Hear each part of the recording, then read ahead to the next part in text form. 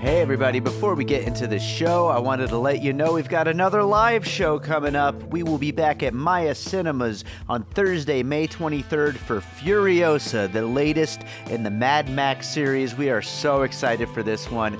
Joining me to talk about it, we've got Sam Novak, Shahab Zargari, and Tony Gonzalez. A great lineup. It's going to be an awesome movie.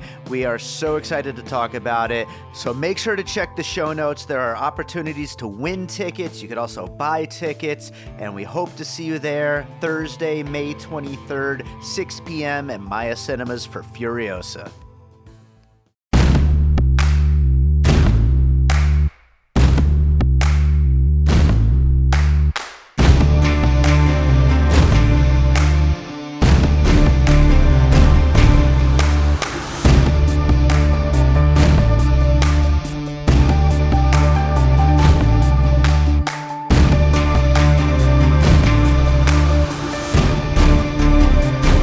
All right, welcome to another episode of Piecing It Together, the podcast where we take a look at a new movie and try to figure out what movies inspired it.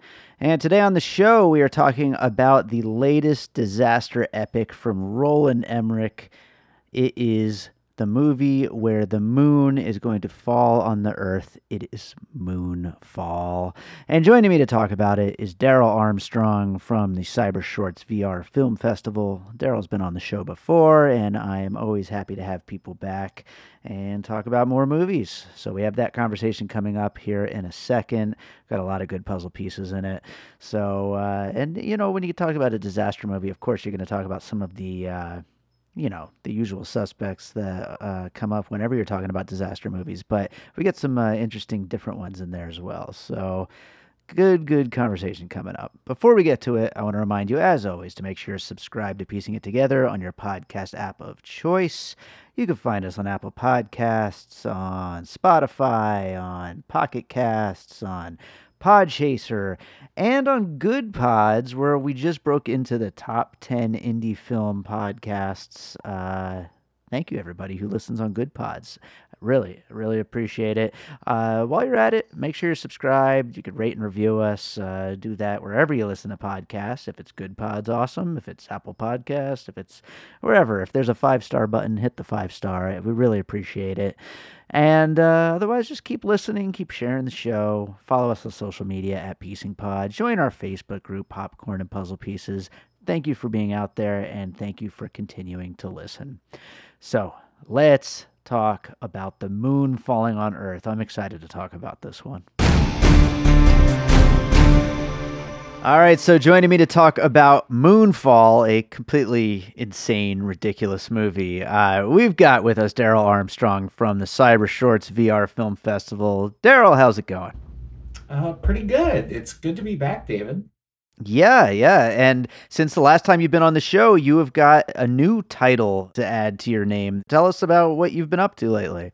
I do. I have taken over as the webmaster for the Damn Short Film Festival. That's awesome. Which is based out of Boulder City in southern Nevada. It's become somewhat of a piece of culture in southern Nevada. Yeah.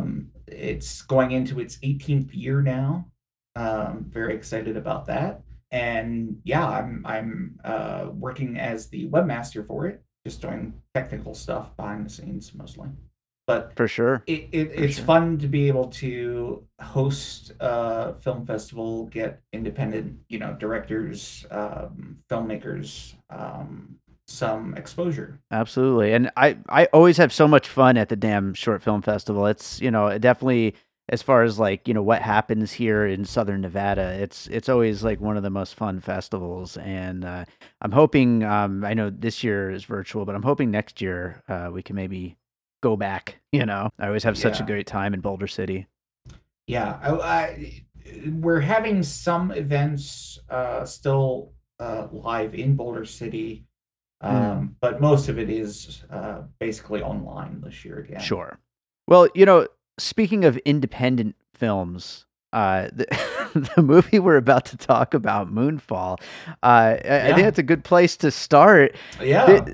This is an independent movie, It basically. is.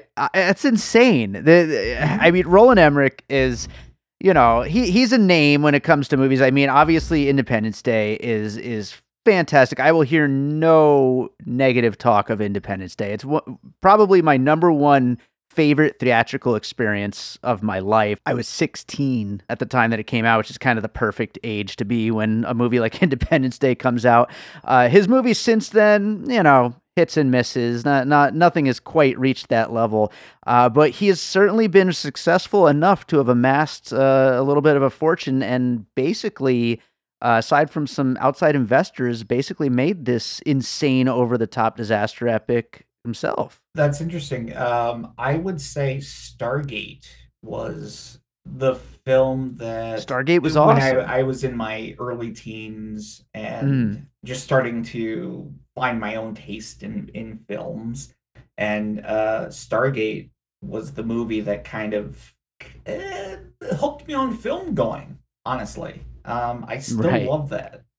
Like you said, you'll hear nothing bad said of Independence Day. I will hear nothing bad said of Stargate. Stargate rules. It's so great. And I haven't watched it in a long time. I don't know how it holds up, but I'm going to have to revisit it one of these days because I used to love it so much. And, any of these movies that deal with like big, over the top, huge sci-fi, ideas and theories and all this kind of stuff, they can be a lot of fun to revisit because they just get so crazy and they buy into their own craziness and that makes for a fun movie. And that's part of, I think, what's going to run through a lot of this conversation here, because that's the thing with this movie Moonfall. We were sold on a movie where the moon falls onto the earth, which is a fantastic premise, but we got quite a bit more than that, I would say. And I'm not going to sit here and say that this movie is a classic. I did not love it, but I had some fun with it, and I do like a movie that totally swings for the fences like this and totally goes for broke with its insanity. Yeah. Well, that reminds me. So this is the third time I've been on your podcast now. Uh-huh. And the first film you were saying swinging for the fences, I remember Sure. talking about with The Empty Man. Yeah, absolutely. That is a bonkers movie as well. Yeah. So I've been on for that kind of a cult horror film. Mm-hmm. And then a biopic with The Eyes of Tammy Faye, and now an independent sci-fi film from Roland Emmerich. I think I'm really nailing a niche right here. I think so. Yeah. Yeah. It's unstoppable forces. That's kind of that's the through line here. But let's start getting into some puzzle pieces here. I'm sure there are some obvious ones that will most likely have some overlap in our list. But what do you have for your first piece here? For the first piece, I have to go obvious. Mm-hmm. The former films of Roland Emmerich. Sure. Yeah. Watching this, I felt like this film is basically like a Rosetta Stone for the science fiction end of the world apocalypse films that Roland Emmerich has made before. Mm. Now he's kind of actually done different things throughout his career. He's kind of done like a sci-fi film and then a drama and then a historical epic, and then it goes back and forth. He did I was looking up his filmography. He did the Shakespeare film Anonymous. Right. He did Midway most recently, which was I believe a World War II film. Yeah, he's trying to do something different with that one for sure. Yeah. So, I think he's when most people hear his name, they remember Stargate, Independence Day, also Universal Soldier. Right. That's true. I always forget about that. Hollywood debut, which has become a cult classic in its own right. Sure. But he's done these, and he did The Patriot with Mel Gibson, which was this adventure drama historical epic about American independence. He did Stonewall, and he did 10,000 BC. So, like, he's kind of going back and forth between these like historical epics and dramas and these, big sci-fi films that I think most people are recognize him for. Sure. But what I thought while watching Moonfall was the science fiction end of the world stuff. This is kind of the Rosetta Stone for that.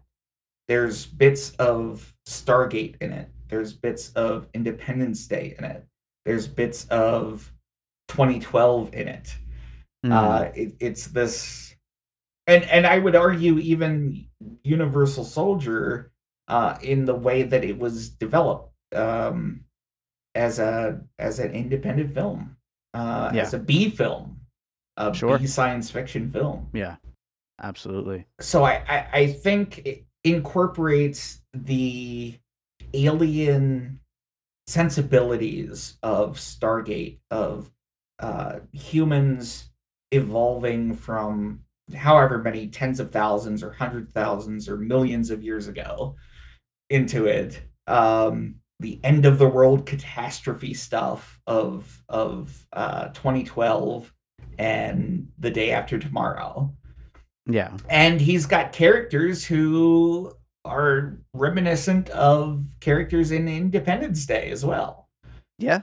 I think it feels to me like, uh, sometimes you have a favorite band or songwriter, and sometimes it feels like they keep making the same albums or the same songs, working on the same Sure. themes over and over again. And this is what it feels to me. This film is like him just going back to all of his hits Yeah. and putting them all together. Yeah.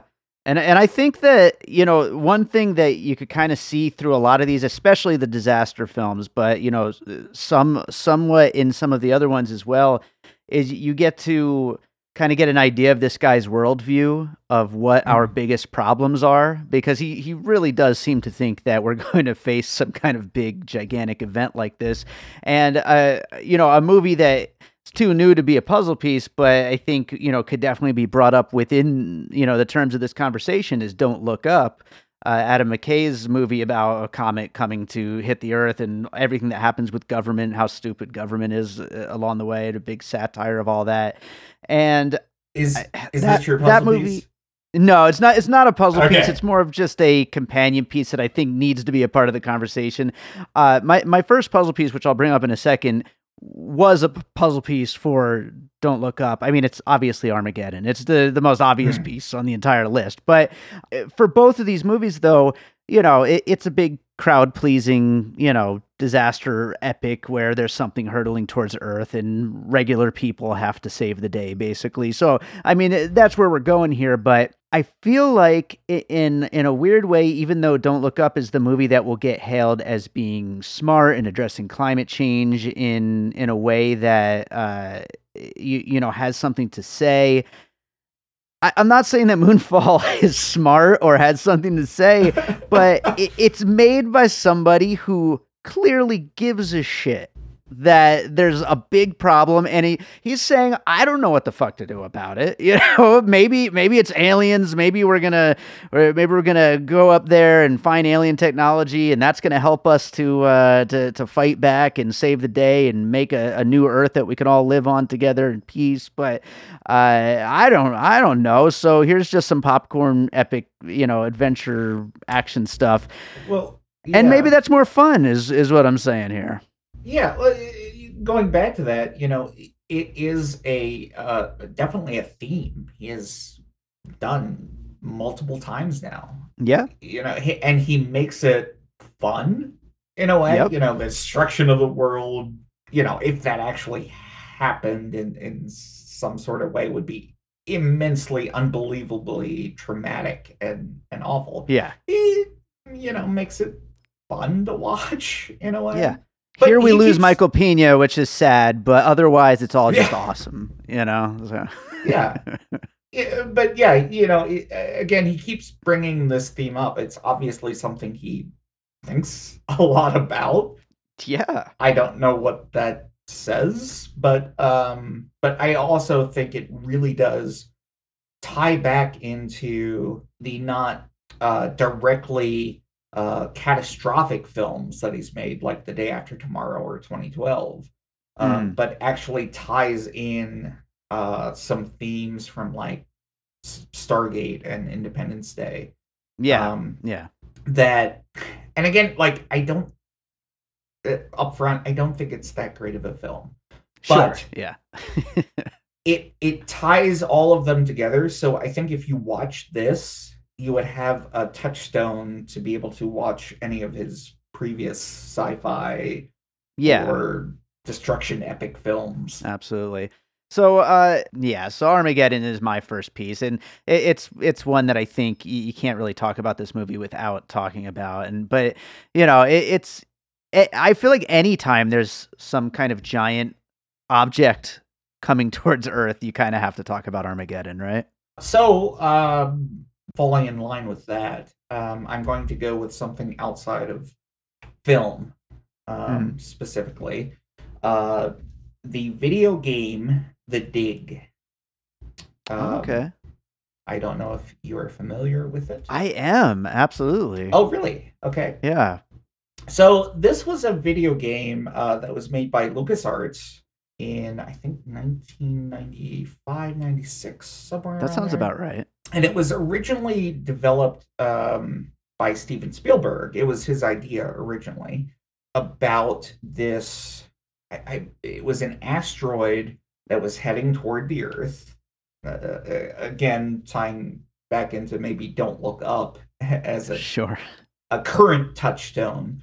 Yeah. Um, but he worked with George Lucas originally, some other developers, and the story, as far as I understand it, is he didn't feel like he could film it, make it a film at the Mm. time. But it's the story of this asteroid heading toward Earth, and very similarly to Armageddon, to Don't Look Up, to this film in a way, a team of astronauts go up to this asteroid, and the idea is to plug in some nuclear explosions to blast it apart so it won't destroy the Earth. Sure. In The Dig, the game, which was like a point and click adventure game, lots of fun for me. I think maybe people of a certain age growing up, LucasArts did a bunch of these kind of games. Indiana Jones, they had a series. They were amazing, and of course the Monkey Island games, Monkey Maniac Mansion. Island, Day of the Yeah. Tentacle Oh, was that's one the of my best one. favorites. Yeah. But it's like story. It's plot based with a bunch of like point and click puzzle solving elements. Yeah. And it was fun. And so The Dig, and they wound up having Orson Scott Card, who is famous for Ender's Game, which was made into a film a few years ago. Right. Yeah. I guess probably a decade ago now. But it was just this amazingly fun game where you're going up and trying to save the Earth. That's the premise behind it. And Right. then when you get up there, it winds up being part of this adventure where they discover another alien species Yeah. was behind it, and you wind up teleporting like other places in the galaxy. But this went there. Yeah. It sure did.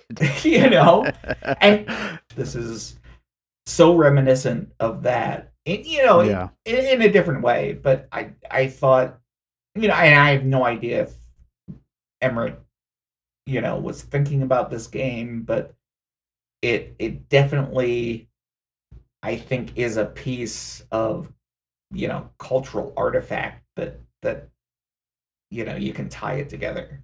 Sure, absolutely. And it's funny, you would think, oh, Roland Emmerich, inspired by video games, you're going to go to some big giant, action epic with explosions and all that kind of stuff. But Yeah. but no, I mean, you got some really cool, interesting sci-fi ideas that are happening here. And so yeah, that game ruled. I forgot about some of those particular plot points, though. So I'm glad you brought that up. That's a real blast from the past for me there because I loved that game back when that came out. That's awesome. Well, I'll go ahead to another piece, and we've already gotten into spoiler territory here, so we're talking about what ends up happening in the movie aside from just the initial premise of the moon falling, and we eventually get to the big reveal that there was an early version of humans who lived all around the galaxy, and the AI that they had developed rose up and destroyed them all, and they found refuge basically inside the moon, which the moon is a man-made structure that is a base for them to hide out. And that AI that rose to destroy us all, how can you not think of Terminator and the way that the whole Terminator series has unfolded with AI that came alive at a certain point and just immediately wanted to destroy us all, if for no other reason than for screw humans, we're AI and we don't need you anymore. And the humans that are still alive in the future in Terminator, instead here in Moonfall, they're on the moon. They need the help of somebody from, in Terminator, it's someone from the past. In Moonfall, it's someone from Earth, in order to help in the fight to fight back against that AI. And so there's a lot of parallels to the way that all plays out, but especially to the AI uprising, that's like the main thing here. I didn't think of it myself, but yes, of course, obviously Terminator. Listening to you talk there, it reminds me of as you're talking, Iron Sky. I don't know if you've seen that. Yeah, I haven't seen that. Which goes into this thing like the Nazis Oh, from Germany, made a moon base. Um, For sure. I mean, I think we're definitely in this kind of B science fiction area here. By the way, I almost brought up Transformers: Dark Side of the Moon because there's Transformers on the moon, but that could be on the list as well, I suppose. Okay, so I grew up. I loved the Transformers. The Transformers was probably, at least for a period of time, from I don't know, from when I was like 7 to 10. It was my favorite cartoon. Sure. And I cannot stand the movie, the live action series, except maybe the Bumblebee one shot they did. Yeah, that was fun. The first one is good, and there are things I like about some of the other ones. I talk all the time about how much I like a ridiculous swing for the fences movie. The Last Knight is about as ridiculous as they get, and so I had fun with that one just because it's so over the top. But those movies are a bit much. But I mean, I guess Dark Side of the Moon would have been another one that would have been relevant here. Sure. But I don't think of it because I don't know what's going on in any of those movies. I don't.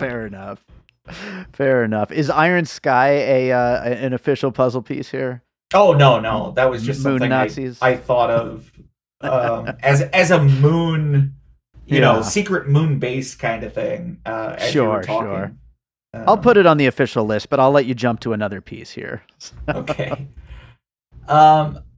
Interstellar would be my next piece. Sure. Which might be giving this a little too much credit, but I think most of these pieces are, but he tried to incorporate the storyline of a father and a child, in this case not a daughter but a son, being a touchstone of something that not necessarily aliens, but previous versions of humanity would be able to speak to us through.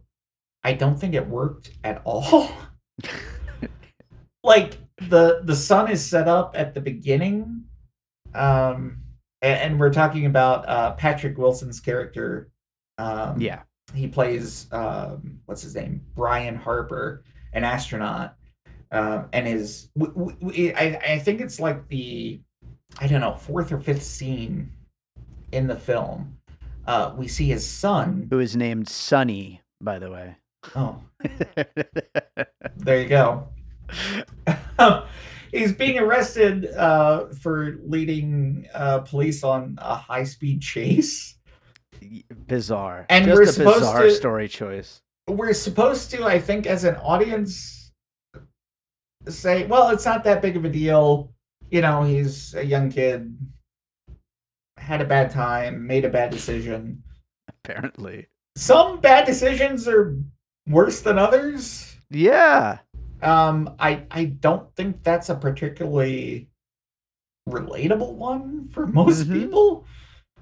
So I don't get that story choice, the plot choice at all doing that. Very strange. I'm glad you brought this up because I think one of the, I mean, this movie gets very, very ridiculous, of course, but one of the worst aspects of the movie, I think, is that father-son relationship that just simply doesn't work for exactly the reason you're talking about. The son is like such an asshole. Like, I don't care what happens to this kid at all because right, exactly. Yeah. He sucks. The first scene you see him in and you're like, okay, maybe he did make a bad choice, but like, this is a serious bad choice. Mm-hmm. I don't care that much. I have no, yeah. But it did the same similar kind of thing with Interstellar, trying to then create this connection between the two characters, just in a really worse way. Yeah, I think that's absolutely fair.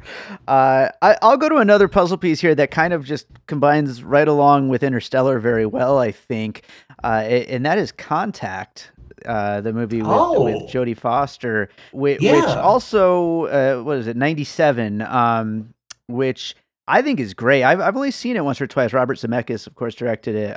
But the way that the alien presents itself as a kind of construct of something that will be relatable for the main character, in this case, as his son, as a way to speak to him, which is similar to what happens to Jodie Foster's character in Contact.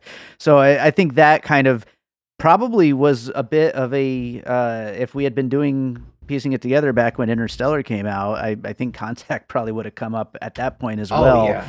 Yeah. So I think it definitely is an inspiration on both of these things. I am now officially shocked because I think at this point we won't have any overlapping puzzle pieces. It's possible, yeah. And I was confident going in that we were going to find one. We'll see what happens. But no, that's a really good one. Thank you. Well, and I think that Contact also plays into a relationship with The Dig, the video game. Sure. As well. Absolutely. There are a lot of similar threads and themes running through them. Damn, I wonder if The Dig is playable anywhere. That's going to be like the takeaway from this whole conversation. It is. I want to go replay The Dig. I did just... I'm such a nerd.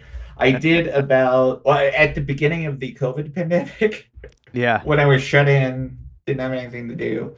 I found an emulator online. Nice. I didn't do the whole thing, but yeah, nice. It brought back memories and probably why I thought of it now. Yeah, it's fresh on the mind for sure. Yeah. So what do you got next? Going back, this again isn't a film piece, but in a weird way, it's related to my first piece of previous Roland Emmerich films, Stargate SG-1. That's the series, right? The TV series. Yeah. Yes. Yeah, I never did watch that. Really? So, like, it has this really niche, like, fan base, and I guess I would count myself among that. it's such a fun series. I've watched it through now 3 times. Wow. Um, I think there's like 12 seasons. Jeez. It's like original Star Trek series, goofy a lot of times. And if you're the type of person who it appeals to, watch a few episodes. If you like it, you're gonna like it. If not, it's probably not for you. Mhm. But uh, it's funny because Emmerich, as far as I can tell, like he didn't even take a executive producer or producer credit for the series. Right. He had written and directed, of course, the original Stargate film, um, but he seemed to be completely hands off and just I don't know if it was so I don't know the details, but he had no involvement in the series, which famously brought on MacGyver. Well, that's a uh, fun mashup. yeah, I forget the actor's name off the top of my head, as basically the lead character taking over Kurt Russell's role from the film. Richard Dean Anderson. That's what it Okay. is. And he was great, actually, I thought. But anyway, the TV series, went on for like 12 years. It had multiple spin-offs. One of them, Stargate Atlantis, gave Jason Momoa his first big role, Hmm. which afterwards, of course, he's launched into a huge film career from. Oh yeah. But there were a few plot lines in Stargate SG-1, specifically around this AI race, basically, that developed on a world and began to try to spread out and take over the rest of the galaxy. Mhm. And again, as I was watching like the last third of this movie with this huge like exposition dump, Sure. at the end, I'm like, there is so much of this that was played out in a few seasons in Stargate SG-1 that is kind of this weird Ouroboros thing where Emmerich created the original Stargate film. These other people went and did their own thing with it completely without his involvement, came up Right, with this right. storyline that he is now.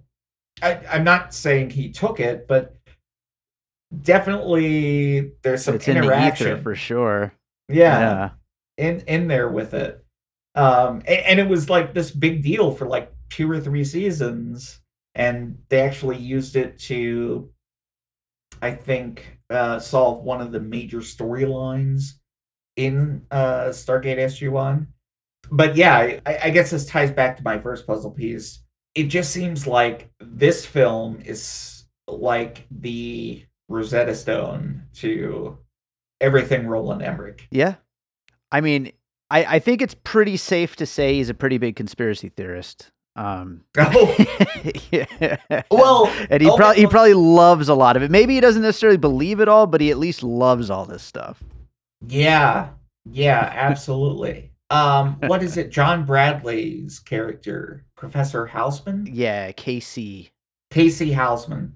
And he seems like a mashup of Randy Quaid's character from Independence Independence Day. Day and Sure, Jeff sure. Goldblum's character from actually Independence Day as well. Yeah, a little of both. I would also throw in there. I'd mentioned this in our trailer episode when we talked briefly about Moonfall. The Brian Tyree Henry character in Godzilla vs Kong last year with Oh, his whole podcast, his whole conspiracy theory podcast. So, yeah, I feel like conspiracy theorists and podcasts are big in action movies right now. yeah. And he gets to be right. Yeah, The conspiracy theorist who is right. sure.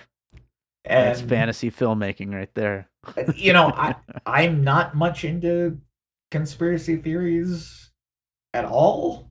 hmm but the idea of having some special insight or knowledge into something that nobody else sees that you do is, I think, it's relatable, Sure. and fun Yeah. to think about. Yeah, fun to think about, number one, which is what they are, to begin with. So it makes sense that that would translate into big blockbuster filmmaking for it to still be fun to think about in those kinds of movies. But speaking of the AI, I'll go to another puzzle piece here, which kind of leans into our villain of the movie. Isn't the moon? It's actually It's not the actual this moon. The yeah, it's moon not is the actual not moon. Yeah, the the moon the is bad guy. it No. it doesn't want to attack us. Yeah, no, it's this big AI snake thing that's made out of millions of AI robots, which is absolutely ridiculous. But my puzzle piece here is actually a movie I recently rewatched for the first time since the theater for an episode of Piecing It Together. It's The Matrix Revolutions, the third one Yes. in the series, Nice. which is not a good movie either, by the way. But there's a I scene will in it. disagree with you there. Okay, you like The Matrix Revolutions. Okay. I did. Well, I will say it was, of the original trilogy, it was my second favorite. I'll go. I liked it more than Reloaded. But yeah, one of the biggest problems with the movie actually is that it takes about 40 minutes to just take away from any of our main characters to focus on this thing called the Battle of Zion, where all these characters that we don't know much about and will never care about again after this movie, all just shoot machine guns at this big swarm of AI robots that are just flying. For some reason, these things, they're so smart that they can destroy everything in the universe, but they can't come up with an attack pattern that lets them, like, spiral out into different, waves of formations. Instead, they all just swarm together where you can just shoot directly at them. And that's exactly what these AI robots do here. They decide to swarm together into a big snake formation, when if they were to just spread out, they could just destroy everything in like seconds. But lucky I for will us, give they you don't do that that. point. Yeah, so they're not very smart. That's my point. So this is something else I was thinking about while watching the film, and I think this plays into this. Um, I have spent a lot of time since COVID lockdown getting into playing Dungeons and Dragons again, Okay. and as a DM, a dungeon master, so I run the game, and there's this, like, it's hard to tell a story without just giving tons of info dumps. And I felt Hmm. like this movie suffered from a lot of info dumping. Right. Yeah. And then back to the point you just made. As a dungeon master, like running a game for a bunch of players, I want them to have a chance to win. If if I created a character in AI that was smart enough and had enough resources to literally just swarm everything, Sure. they don't have any chance. No. So I think that's what happened here. It was a narrative choice. We got to get these dumb humans like a chance to survive, basically. Which you're right. And again, a very good piece observation. They use basically the same idea from the Matrix Revolutions, that swarming snake-like, I don't know what you could want to swarm of AI, where if they really were that smart, they wouldn't just be swarming in one thing where you can still hit them with a regular Yeah, weapon. aim all your missiles there in that one Right. spot. Yeah. Yeah. Speaking of video games, you brought up the Dig. On our Matrix Revolutions episode, I brought up the Geometry Wars video games. It reminded me of that as well, where they're all just, you memorize that pattern and you know where to aim at. You know where to stay away from and where to shoot. Same thing here. Right. Yeah. But yeah, going back to my point, like I think it's an intentional narrative choice the storyteller is making. And sometimes I do think film fans and critics get a little too involved with those specifics and like that's not realistic. Right, Well, right. Aesop's fables, none of those are realistic. There are no talking foxes or it's a way we communicate with each other and tell stories, and we all love it. Yeah. We love telling each other stories and watching stories and listening to stories other people tell us. Yeah. And this is a goofy one. Fair. But, we're talking about it now, right? That's right. Yep. That's what it's a beautiful about. thing. It's a beautiful thing that Roland Emmerich has done for us. I have one more last piece, and this is going to be, I think, a little outside the box from what you normally do. This is a piece about not necessarily so much what's on screen, although it does affect what is on screen, but how the film is made. Okay. And we mentioned earlier, this is an independently funded film. Right. And we mentioned Michael Pena. His introduction, there is this amazing pan and scan with the greatest product placement I think I've ever seen. Just a huge Lexus logo on the side of the wall, and we scan over and get introduced to Michael Pena's character. It was bleedingly obvious Lexus paid a bunch of money to help fund this and be advertised in it.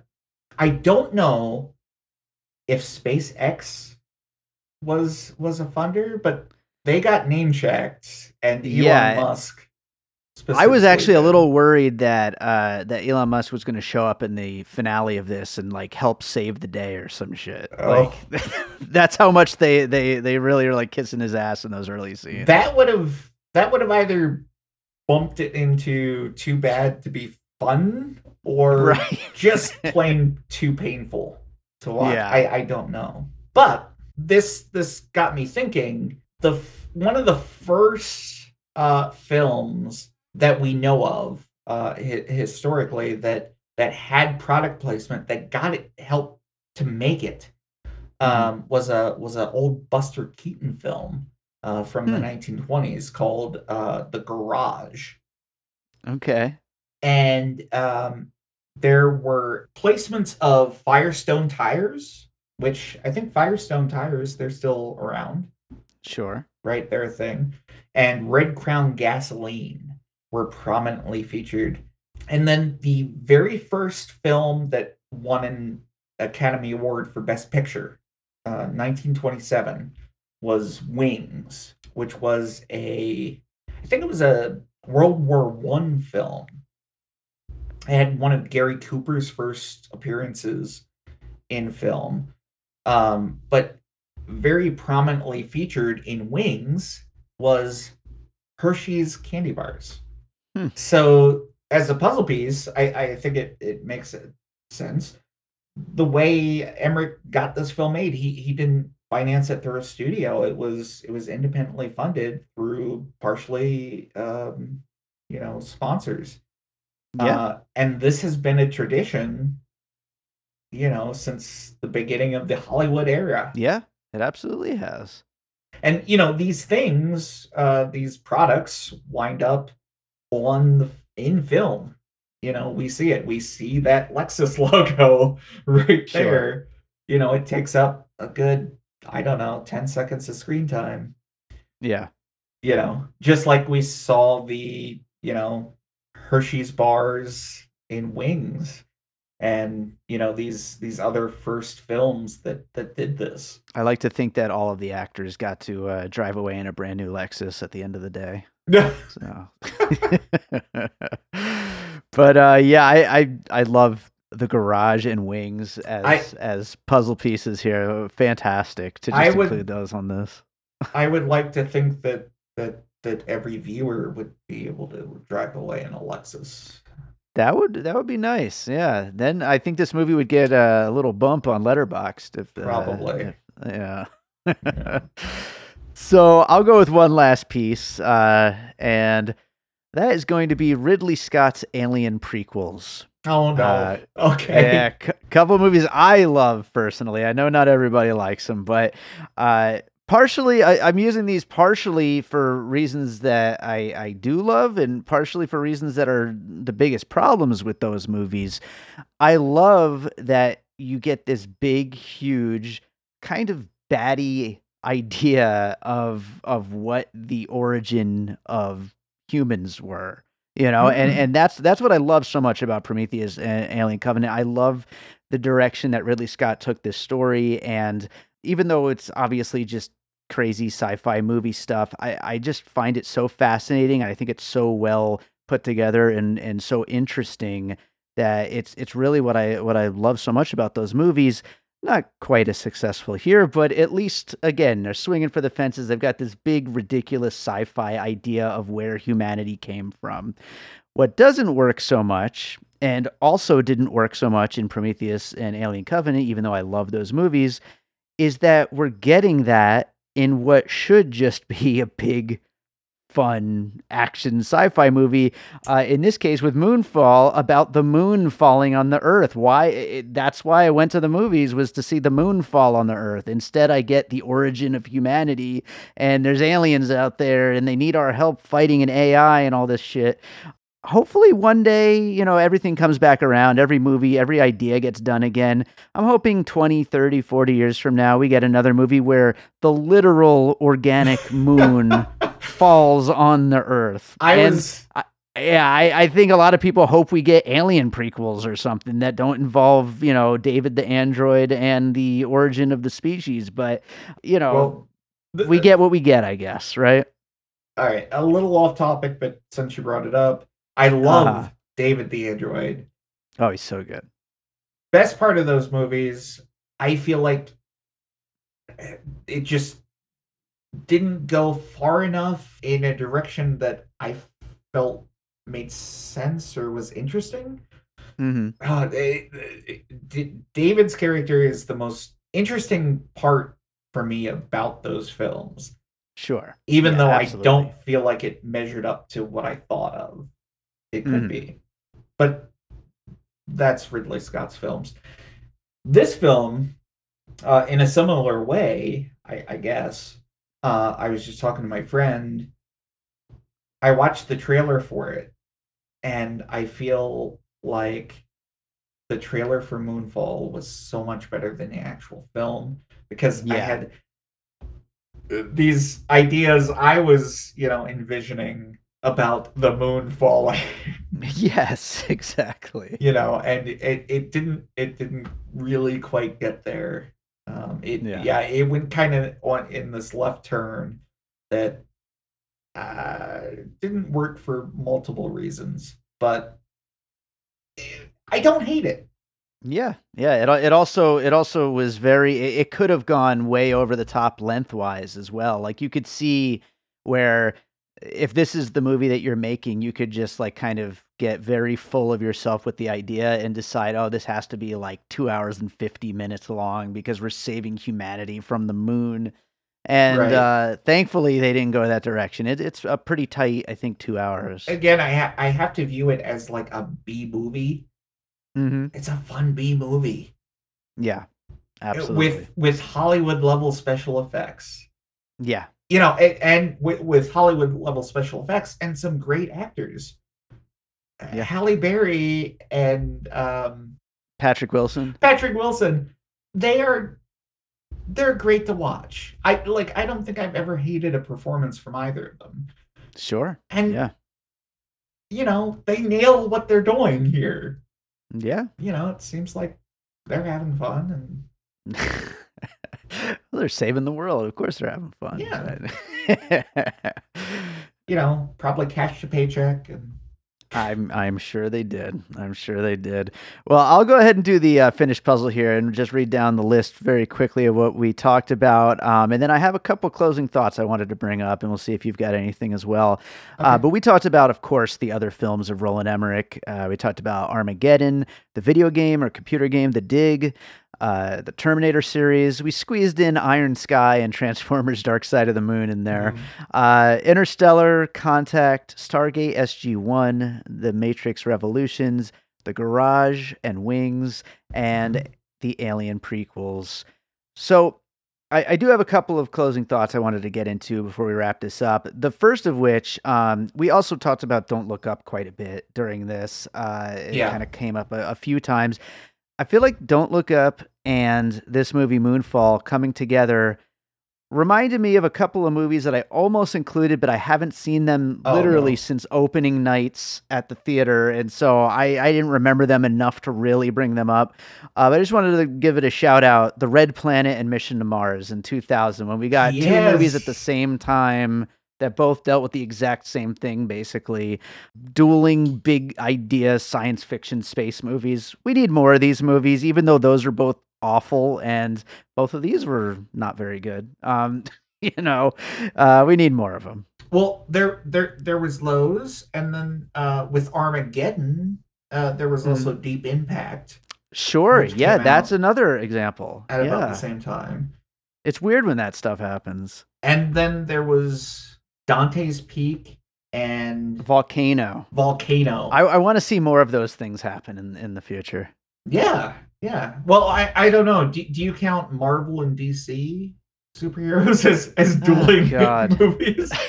Whenever we can get to an episode without talking about them, that's a win, I think.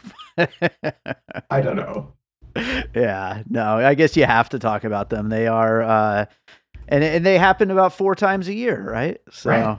Yeah. So, the other closing thought I had that I wanted to bring up real quick. Did you catch the Shining pattern in the hotel? The is sort of like the carpet repeating pattern of the Shining hotel was in the hotel in Moonfall, which brings to mind that I saw online, I'm not the only person who thought of this, all those conspiracy theories, speaking of conspiracy theories, of Kubrick being involved in the faking of the moon landing. The faking of the moon landing, yeah. Yeah, so I mean, I think that's intentional, and I think that's all part of Roland Emmerich's having fun with conspiracy theories. Well, that would be, that's a great Easter egg if that was intentional.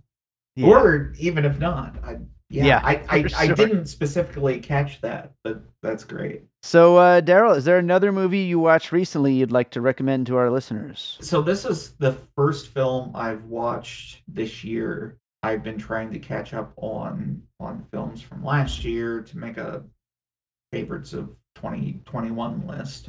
Let me throw out the first one that comes to mind from my catching up on 2021 was the film Mass. Which is on my catch-up list. I still haven't watched it. I've been trying to get around to it. It's the story of two sets of parents who lost children in a mass school shooting. One of the sets of parents was lost a son as a victim. The other lost their son, who was the shooter. And it's directed by Fran Kranz, I believe, who played like the stoner in Cabin in the Woods and has been in a few Whedon series. Wouldn't have expected this guy, who I've only known as kind of a comedic actor, to come out with this super serious drama, which it doesn't get much into politics, which is, a huge, touch point, boiling point, but it approaches the story from a very human, emotional perspective, and it blew me away. Like, it's the type of film that it could be like a one-act play, right? But it works as a film too, and that's always impressive to me when I see something that's shot basically in one location, and it still has that dramatic feel on film. So Yeah. Mass was good. Awesome. Yeah, great recommendation. I'm looking forward to catching up on that one as well. But awesome. Daryl, why don't you tell people again where they could find you and everything that you're up to? Yeah, so this should be dropping while the Damn Short Film Festival is in swing. Yep. You can still, anybody listening, can go to damnshortfilm.org and buy some passes to see some awesome independent films from all across the country and the world. International films are also featured, and Q&As with filmmakers. So I would encourage anyone to check that out. That's what I'm doing this weekend. You can also catch me sometimes, occasionally, writing about film at Rise Up Daily and Film Inquiry. Awesome. And we've got the Cyber Shorts VR Film Festival coming later this year? That's going to be coming up in June. That's right. Well, maybe we'll get you back on around then when the time comes. That would be awesome. I'm Josh Bell. And I'm Jason Harris, and we co-host a podcast called Awesome Movie Year. Each season, we take a look back at an awesome year for movies, which is every year. We deep dive into these specific years, and we pick out why they were such great years for films. We go over the biggest hits, the biggest flops, the best pictures, some personal picks, some cult classics. Years we've covered in past seasons include 1994, 2003, 1977, and 1984, and we've got all of film history to look forward to. So check us out at awesomemovieyear.com or wherever you listen to podcasts. All right, so I hope you enjoyed that conversation about Moonfall. Thanks to Daryl for joining me on that one. And as always, I gotta ask you to make sure you're subscribed to Piecing It Together wherever you listen to podcasts. I don't know. Do I really have to? I mean, if you're listening, you're probably subscribed. But if you're not subscribed, make sure you subscribe. And while you're at it, you can rate and review us. We really appreciate all the 5-star ratings over on Apple Podcasts and Good Pods and Spotify and all those places. Pocket Cast. No, not Pocket Cast. Podchaser. That's the one. Yeah, anywhere you listen, if there's a 5-star button, hit the 5 stars. You could also follow us on social media at Piecing Pod. Join our Facebook group, Popcorn and Puzzle Pieces. And also, sometimes when I remember during this outro spiel that I do, I ask you guys to get in touch with me and tell me if there's any puzzle pieces you want to, tell me that we missed on the show, or maybe if you ever want to join me for an episode. Well, JC from the Screen Fix podcast, who has been a guest here on Piecing It Together a few times in the past, I've guested on his podcast. He sent me a DM the day after he saw Moonfall. He said, if I said this, The Abyss, Terminator, Pixels, Guardians 2, Prometheus, what movie would you say I'm referring to? I like that. JC gave me a little reverse piecing it together action there. That was fun. I, of course, got it. I knew he was talking about Moonfall. A couple of pieces in there that we didn't bring up on the show. I definitely could see how they would fit, though. So that does it for today's episode. Thanks, everybody, so much for listening. If you like the show, share it. That's also the best thing in the world is when people share the show. Click the retweet or share it from one place to another. Anytime you're sharing it, I really appreciate it. Let's close this with a piece of music like I always do. And you might be thinking that the moon falling on the earth is something that could never happen. Never happen. It would never happen. So I'm going to play a song called Never from my album An Unseen Sky. There's a cool music video for this one. It has nothing to do with the moon falling on Earth. It's a dark, dramatic relationship thing. Directed by Chris Johnson, who directed the film Beater that I released a soundtrack album to in 2020. But anyway, he directed the music video for this song. The album An Unseen Sky is available everywhere you can listen to music. Hope you enjoy the song Never. We'll be back with more Piecing It Together real soon.